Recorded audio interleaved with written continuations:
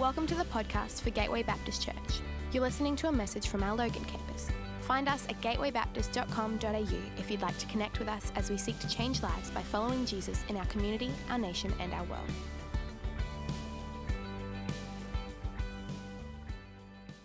Hey church, I have a confession to make, okay? I got a confession, mate. I remember when I was a teenager in school, our school did the 40-hour famine. And now let me verify, I was a teenage boy. And so if something didn't move for too long, I may eat it. And so I was one of those kids. I was a normal teenage boy, and I remember we did the 40-hour famine, which for a teenage boy, and probably girl, but more so boys, it felt like it was like not it wasn't the 40-hour famine, it was like the 400-hour, 400,000 million hour famine. Now, I don't know who came up with the great idea of going, you know what we're going to do? We're going to tease high schoolers and you're going to get one barley sugar every 4 hours. Now, this is my confession. The first year I did the 40-hour famine, no one told me it was one barley sugar every 4 hours. I thought it was like all you could eat barley sugar. Let's just say, I don't want to see another barley sugar for a very, very, very long time. I've never eaten one since. You see, I remember doing it, and I remember, doing the 40-hour famine and fasting from food for 40 hours so that we can raise some money and give it away to some kids in other parts of the world and make a difference. And I remember going, whinging every probably minute of the 40-hour famines while having pockets full of barley sugars. But I remember I got to the end of the 40-hour famine, and my parents, in particular my dad, were so amazed and so impressed that I managed to stick out 40 hours, which felt like 400,000 hours. And he made a decision and said, Dave, you know what we're going to do to celebrate this moment, this memento? We're going to take you to all-you-can-eat pizza and pasta at Pizza Hut. Yeah? And so I thought that was a great idea. And my parents thought it was a great idea because they just paid once and then I just ate everything.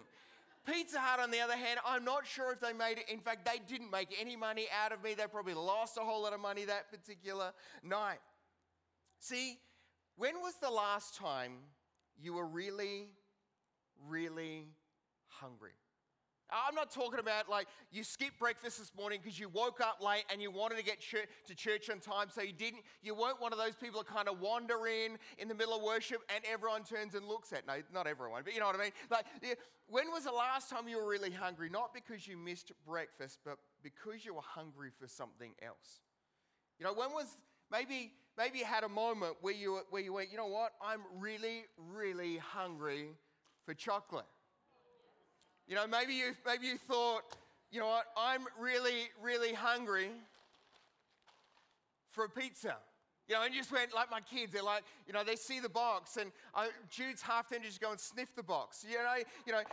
Maybe you're really, really hungry for one of my favorites, Doritos. Or maybe you're really, really hungry for some M&Ms. All right, who loves M&Ms? Max, Carter. First hand up. Or maybe, Brenda Joyner at the back.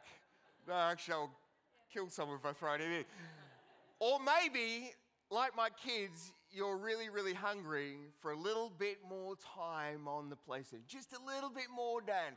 Come on, there's still milliseconds left. Dad, I'm nearly finished.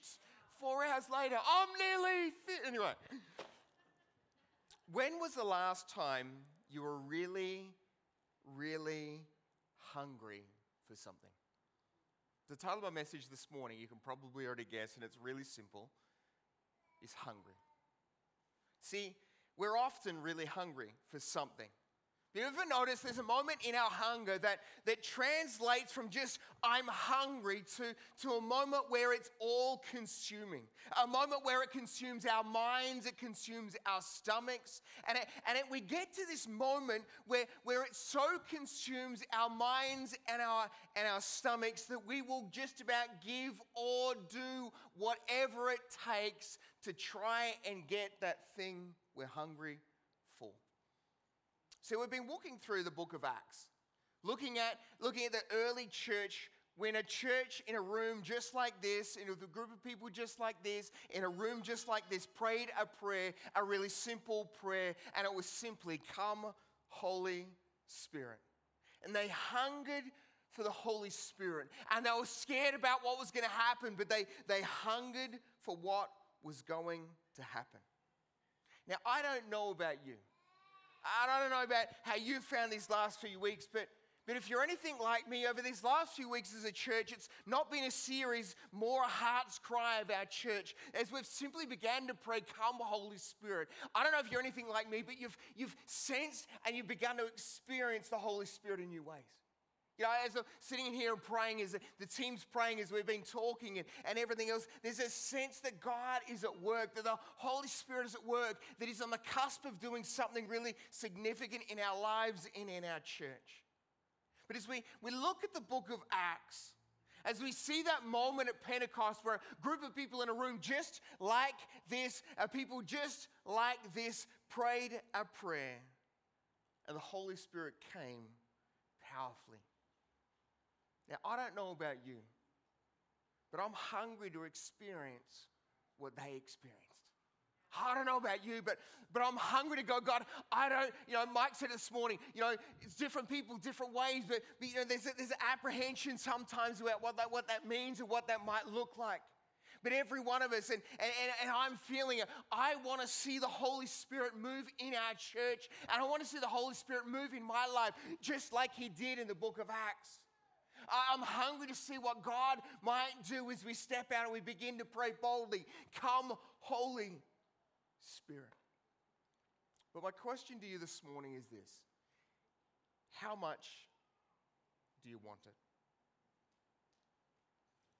How hungry are you?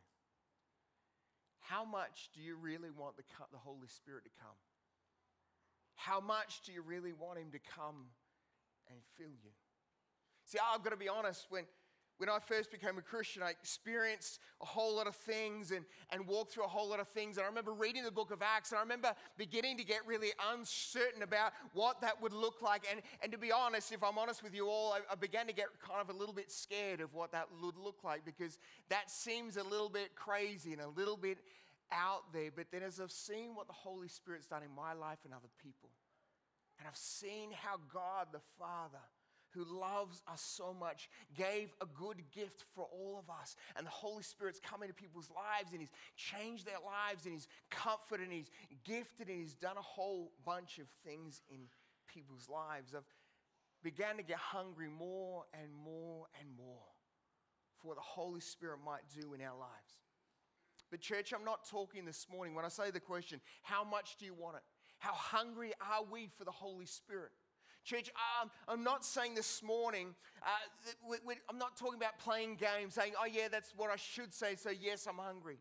But I'm actually saying this morning, how hungry are we? Really and honestly, are we really, really hungry, or are we just kind of paying lip service to it? See, how hungry are we for the Holy Spirit? I'm not talking about hype, but I'm talking about hunger. How many of us are actually hungry for what God will do? See, our world is looking for it. Our world is looking for something to fill the emptiness, the void that's in their lives. Our world is looking, so they look for it in relationships and sex and alcohol and drugs, and through looking at other people's lives on social media and working more and doing more and achieving harder and striving and doing this and earning more and getting more money and stuff. The world is looking to fill the God-shaped void in them. But they find themselves too often hungry, not content, and knowing that there's, no matter how many things they put in their lives, they still feel empty, and they still feel lonely, and they still recognize there's a void in them. And maybe that's you this morning. And if that's this morning, God has brought you here because He wants to speak to you. So let's just recap for a second. Acts chapter 2. A group of people gathering just like this, gather in a room just like this, and began to pray a prayer that went something like, "Come, Holy Spirit." And the Holy Spirit turned down. And Peter preaches one sermon, and 3,000 people give their lives to Jesus, and they all wedge into a little tiny baptismal. I mean, that would be an incredible Sunday, wouldn't it? And then we find Acts chapter 2, Peter meets a lame beggar who the Bible records is 40 years old. And he's been sitting at the temple gates for 40 years, hoping and praying and believing that somehow God might heal him. But 40 years later, he's given up hope of ever being healed. And then Peter walks past and sees him, and through the power of Jesus, heals him. Quick survey. It's not trick questions. Everyone can pass because it's really easy. All of these things that happen in Acts chapter 2 and Acts chapter 3, are they good or bad? We're all unsure. Are they good or bad? Are they good? All right, yeah, here we go. We got there. But Acts chapter 5, just one chapter later, not that much time has elapsed. The church now has grown to over 5,000 people. And Peter and John get brought before the religious leaders with celebrations and congratulations to celebrate the milestone of reaching 5,000 people in church, and that is exactly not what happened. In fact, what happened is they got arrested and they got dragged before the religious leaders and threatened with an inch of their lives and are told to stop talking about their Savior, Jesus. See, church, what we've got to realize is that when God moves, opposition comes. See, we can often think that when there's a lack of opposition in our lives, when things are going really well, that means God is with us. God is always with us. But in Acts chapter 4, it shows us that even when opposition came, God was with them. In fact, in Ephesians chapter 6, it says this: "For our struggle is not against flesh and blood, but against any rulers and against the authorities and against the powers of this dark world, against the spiritual forces of evil in the heavenly realms." See, when God begins to move, opposition comes because the devil begins to get nervous of what God is about to do. See, last week we stood and we gathered around people in our church, me included, who've been going through significant hard seasons over the last few weeks.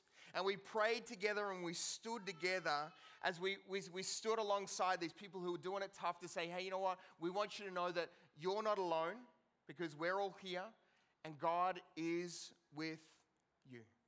See, what I find so interesting, and let me be honest here, I find it so hard, and I'm even surprised when opposition comes when good things are happening. And yet, we shouldn't be surprised the opposition comes when God begins to move. You see, we wouldn't be surprised when challenges and distractions happen when the Holy Spirit begins to work in our lives. But we're also not to be discouraged. See, 1 John 4 says this: "But you belong to God, and you've already won the victory, because the Spirit who lives in you is greater than the one who lives in the world." See, church, we're in a battle. And we need to be wary, and we need to be on guard, but we need also to be confident because Jesus has already and His Spirit. Jesus says, I'm going to leave, so the same Spirit that rose me from the dead is going to come and live inside of you. So Peter and John get arrested, and their lives are threatened and told to stop talking about Jesus. And if it was you, what would you do? I mean, if that was you, you get arrested, you get brought before the religious leaders, they said, you know what, you've got two choices. One, we either kill you or throw into prison, or you stop talking about Jesus. What would you do when they let you go? How would you handle it? Now, let me be honest. If I was faced with that same situation, this is how I would respond. First of all, I would get George up the back, who was playing keys here. Last week, he was playing bass. I would definitely get George. I would also get Joseph. I would also get Warwick, who normally plays drums. I would get Ola over here because I reckon he's got some ninja skills. I reckon I would get Michael Previtt. I would certainly get Ash because he's got big guns. And I would get everyone in our church who looks big and scary alongside of me, who is filled with the Spirit, but also filled with godly muscles. And we would go and face the religious leaders. Now, come on. Am I the only one that would handle like that? Wouldn't we? That's exactly how we would do it, isn't it? But this is how Peter does it. We're going to pick up Acts chapter 4. We're going to read a few verses from verse 23. And this is how they did it. So they found the most muscly guys in their church, and no.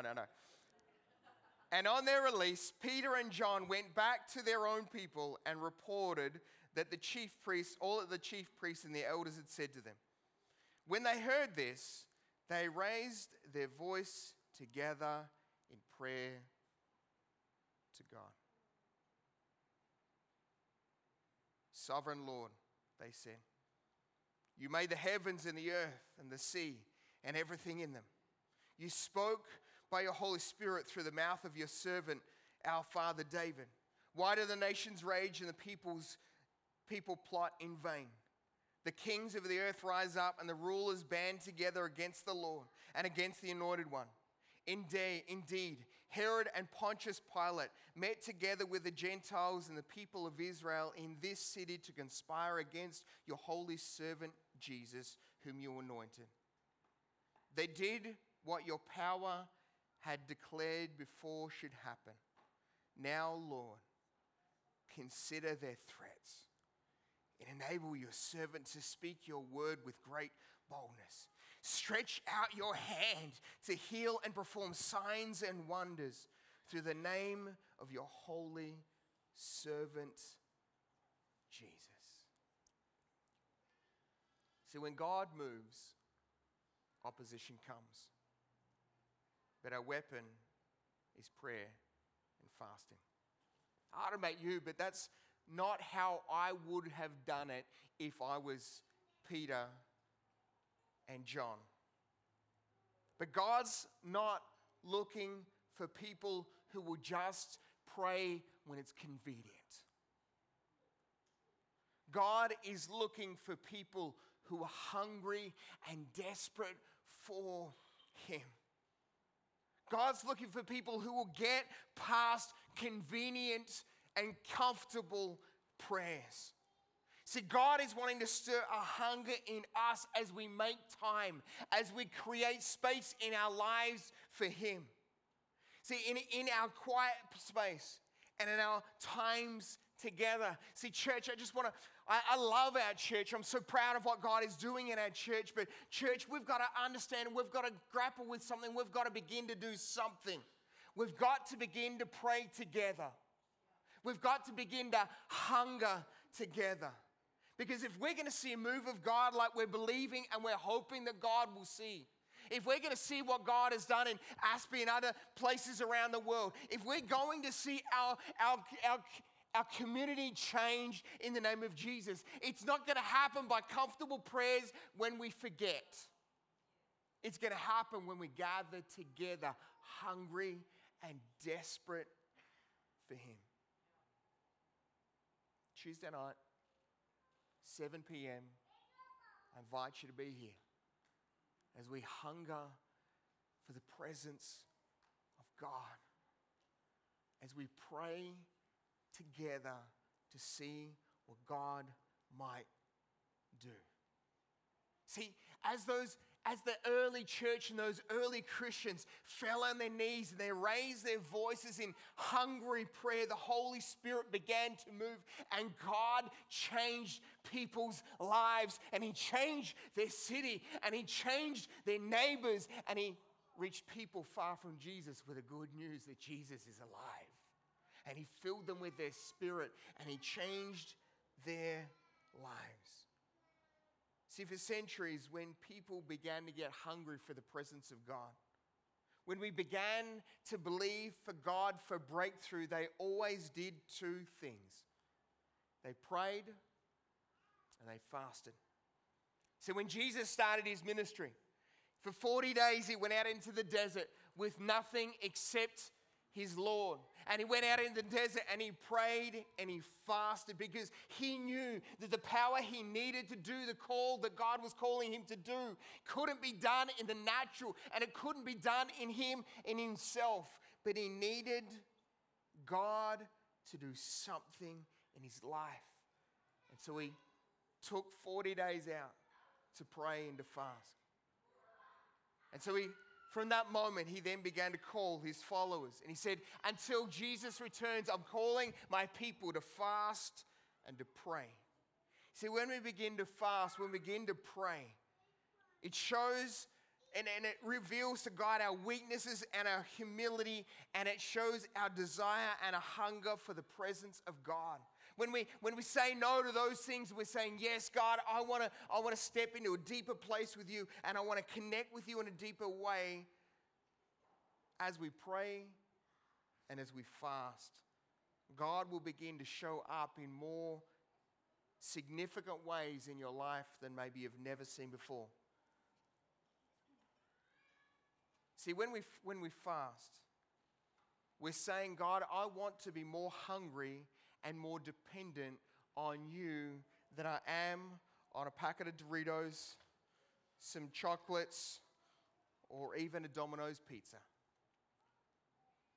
But it's not about shifting God's heart. It's about God shifting our heart. See, church, what we've got to realize is that when we pray and when we fast, it's not like God is the genie in the bottle in Aladdin. You know, where we rub the lamp, he goes, poof, what do you want? Poof, what do you want? It's not like when we rub the lamp of fasting and prayer, imagine all of a sudden God pops in and goes, okay, what's the 3 greatest things that you want me to do for you? See, as we pray and as we fast, it shifts our heart, not always God's heart. Can I confess to you that fasting is not always the easiest thing I find? But as we've begun to do this over the last 3 years, and I've begun to do this seriously over the last 3 years, I've found it so profound and so powerful in my life as I've began to put God first. It's like it quietens the world around me and it turns up the voice of the Holy Spirit in my life. And so I want to ask you this morning, will you join me? I want to ask you this morning, will you join our church and say, you know what, 21 days. I'm going to do 21-day prayer, and we're going to fast together, and we're going to pray, come Holy Spirit. So I want to just get really, really practical this morning. There's a variety of different ways you can fast, and this is not the kind of the everything. This is kind of the easiest and the most simple versions of it. And so there's the option of fasting all meals. And you can, except for water, juice, and broths and different things like that, you can go that way. You can do the alternate fast. So things like, this is the one that I do each year. It's the Daniel fast, where you basically cut all of the fun things of life and you just eat vegetables and fruit. My daughter Allegra, just before I got up this morning, said, Daddy, you fasting again? And I said, yep. And she went, oh. Because I become a little bit cranky for that first week as I'm dealing with not eating all of the fun things of life. Maybe the thing that you need to give up could be something as simple as, you know what, for the next 21 days, I'm going to give up coffee. What's the thing in your life that God's calling you to give up? For some of you, it might just be as simple as one meal. It might be one meal or some meals. It could be, I'm going to eat one meal a day, or what I'm going to do is I'm going to fast till 6 o'clock at night. And then during those times where I normally eat, I'm actually just going to spend some time praying and seeking God. Or maybe you're going to do a no-food fast. A non-food fast. And maybe it's just, I'm actually going to give up technology, or I'm going to give up PlayStation, or I'm going to give up social media, or I'm going to give up my phone. I'm going to give up something in my life. What I want us to do this morning is simply ask the question, what is it that has a significant control in my life? What is it that God wants me to give up so that I can lean into Him? But I want to make something really, really clear. If you've got medical conditions or you're pregnant, because we have a bunch of pregnant families in our church, you need to go see a doctor.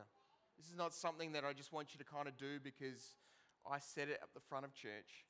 We need to be wise as we walk into this. But as we do, I want you to get ready, because you will feel more emotionally and spiritually sensitive. That it will affect your energy levels. It will give you a little bit of fatigue. And you will also get very, very hungry. And then we've got each day. Scan the QR codes. You can look up the website for the booklets. We ran out of booklets, but you can look on there. And every day there's a simple prayer points that every single day we invite us as a church. We're going to pray together. As we pray an overarching prayer, come Holy Spirit. Today let's pray. And let's get hungry for God to do whatever He wants to do as we sacrifice some things and we fast some things and we pray, come Holy Spirit, to bring revival. But I love where Acts chapter 4, at least of this part of this story, finishes. Where it doesn't finish is just a group of people gathering together after Peter and John get threatened and everything else. That kind of in that moment, they just stop and they pray and then nothing happens. But this is what happens in verse 31. After they prayed, the place where they were meeting was shaken. And they were all filled with the Holy Spirit, and they spoke the word of God boldly. So the last thing that happens is that God gives boldness. See, as we begin to pray and fast together, it doesn't just change our lives. As we pray and we fast together, it has the potential to change our community. See, how often do we hear about revivals or talk about revival, or we hope about revival or dream about revival, we pray about revival, and we think that revival is just an event that happens in some special place at some special time with some kind of special magical people. You know, we think that the revival is just for a specific place for some specific people. But you know how revival starts? And it happened in Asbury in the US. It started with one life. It started with one young guy who walked down the front and began to repent. See, revival always starts with one hungry person who chooses to put aside the things of the world and makes a decision to go, you know what, I'm going to put these things aside because I've got to fix my eyes on Jesus. So I read a quote this week and it said this: we can't pray for revival corporately if we aren't willing to surrender and confess personally. See, the night before Jesus was crucified, Jesus gathered with his friends in the Garden of Gethsemane, away from the crowds, away from all of the other people, just with his nearest and dearest. And as he gathered in the Garden of Gethsemane, Matthew 26 records it and he says this: going a little ahead, he fell on his face praying, my Father, if there is any other way, get me out of this. But please, not what I want, you do what you want. Not what I want. See, church, fasting is sacrificial. See, nothing of worth begins or happens without a price. And Jesus knew this. He knew that our forgiveness and our freedom from the forgiveness of our sins could only happen because of a great cost to him.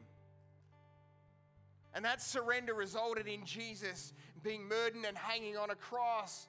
But that's not where it finished, because 3 days later, Jesus rose again. And that moment changed history from BC to AD, from before Christ to Anno Domini, or after death. But in Acts chapter 4, we read that Jesus stood in front of a group of people in a room just like this, with a group of people just like this, and he called them to repentance. And he said, what we've got to do is we've got to repent and turn from our wicked ways. Got to turn from our sins. We've got to turn from the things that we've done wrong. We've got to turn from our personal agendas. We've got to turn from all of these things. And as we begin to turn, as they begin to repent, they found a new life in Jesus. They found a hunger for the Holy Spirit. And in that place with our meeting, in a room just like this, with a group of people just like this, the room was shaken and people were filled with the Holy Spirit. We hope you've been blessed by this message. If you've made a decision to follow Christ, we would love to encourage you on your journey. Help us help you by going to gatewaybaptist.com.au and clicking on Get Connected.